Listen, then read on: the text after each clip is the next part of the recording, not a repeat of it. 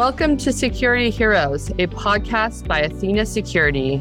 We share real-life stories to help connect you to real heroes in the security world. I am your host, Lisa Falzone. Warning, the following recording contains potentially disturbing content. Listener discretion advised. After 6 months of incredible stories, we wanted to end the year by taking a look at what we learned from our heroes across many different security industries. Let's take a look first at healthcare.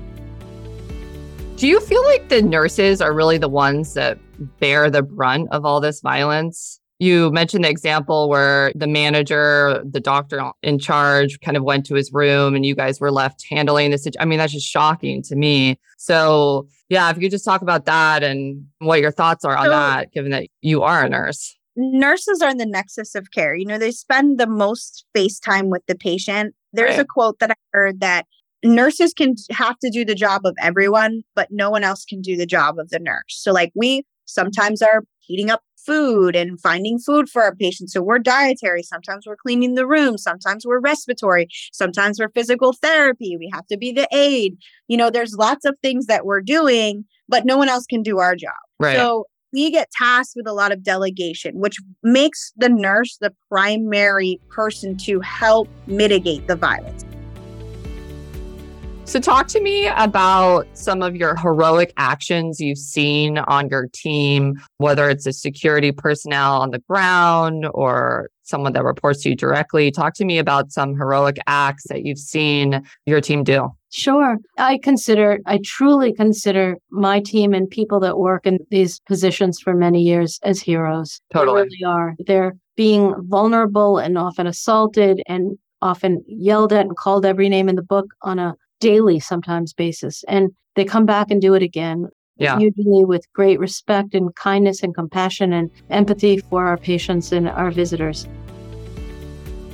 Knowing that they've done everything in their power to keep these organizations safe. And I'm having many conversations with those hospital leaders that are saying, what are we doing differently? Are we doing the right things? Do we have the right plans in place? And that's including, the training that's being provided and expected of those officers. And that's what we like to do is say, not just focusing on one aspect, but all aspects of keeping these environments safe. If I was to tell you, Lisa, when I'm making recommendations for somebody, the last thing I really want to do is add to their OpEx. Last thing I really want to do is add to their total employment count. But sometimes it is the right call. So what else can we do do we have the right policies in place? Do we have the right education systems in place? Do we have the right approach to making certain people understand the role in how they keep the environment safe, not just making it one person's responsibility who wears a uniform in security? And I think that's making a big difference.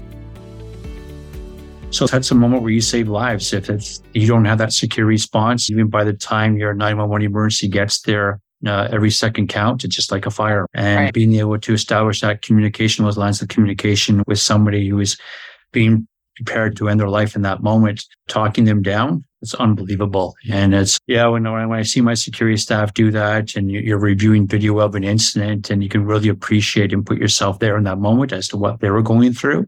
And you want to be able to offer supports after that. For your frontline staff, having that employee assistance program even afterwards, an opportunity to debrief the whole event is just as important as the event itself. So those are a couple of things that happen from time to time, and they're very concerning. And we try to put preventative measures in place so that does not happen. But our staff come across that. But if it weren't for those policies, procedures, and the training and the response, they wouldn't be armed with the tools to do the job.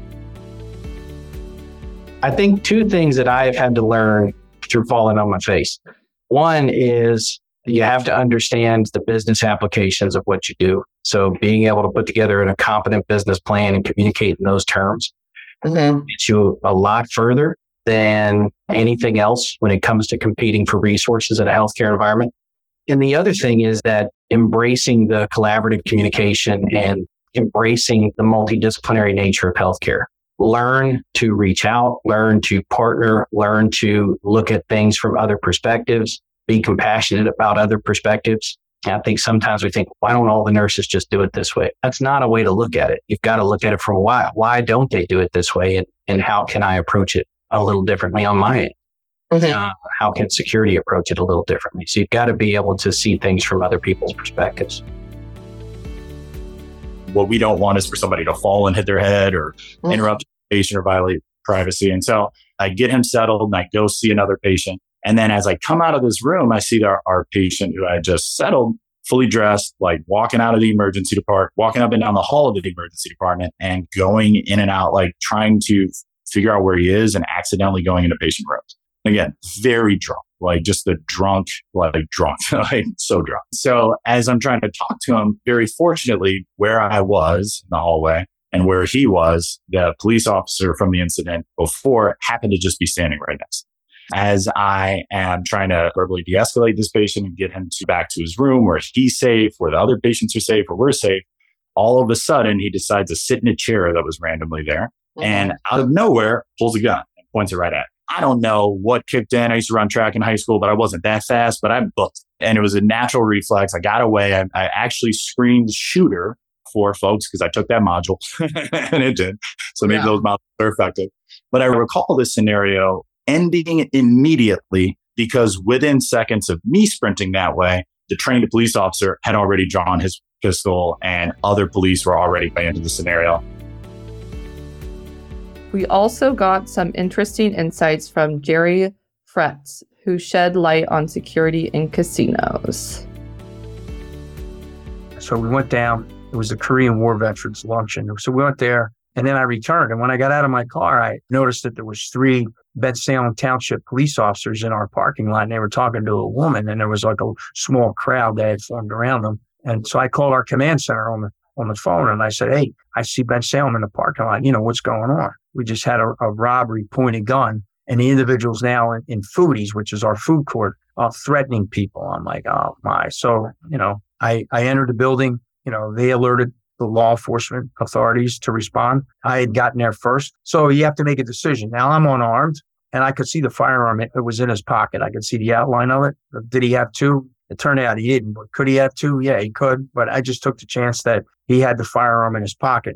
He wasn't going to get to it. I can promise you that. So do I want it to escalate? Because he was arguing with people. He obviously was out of his mind. So do I want it to escalate into like an active shooter situation if I have the ability to intervene to prevent that? So I took that chance. And so I grabbed him. And then, you know, a slight struggle ensued and the police responded and we were able to get him into custody and retrieve the firearm. So without a shot fired. So that's just a decision that you make, shoot from the hip. I would do it again today.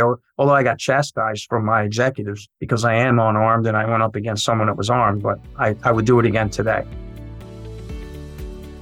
Lastly, we take a look at one of our first guests on the show, Lisa Terry, who talked all about conflict management.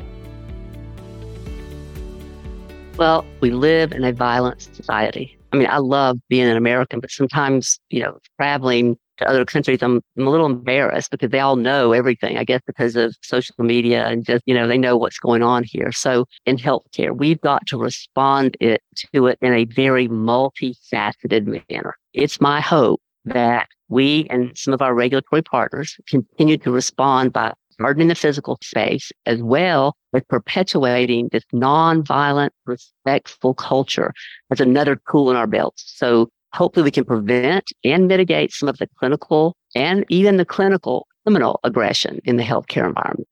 Heroes in the security industry often go unnoticed, and the Security Heroes podcast is here to show you what it is really like for these brave individuals.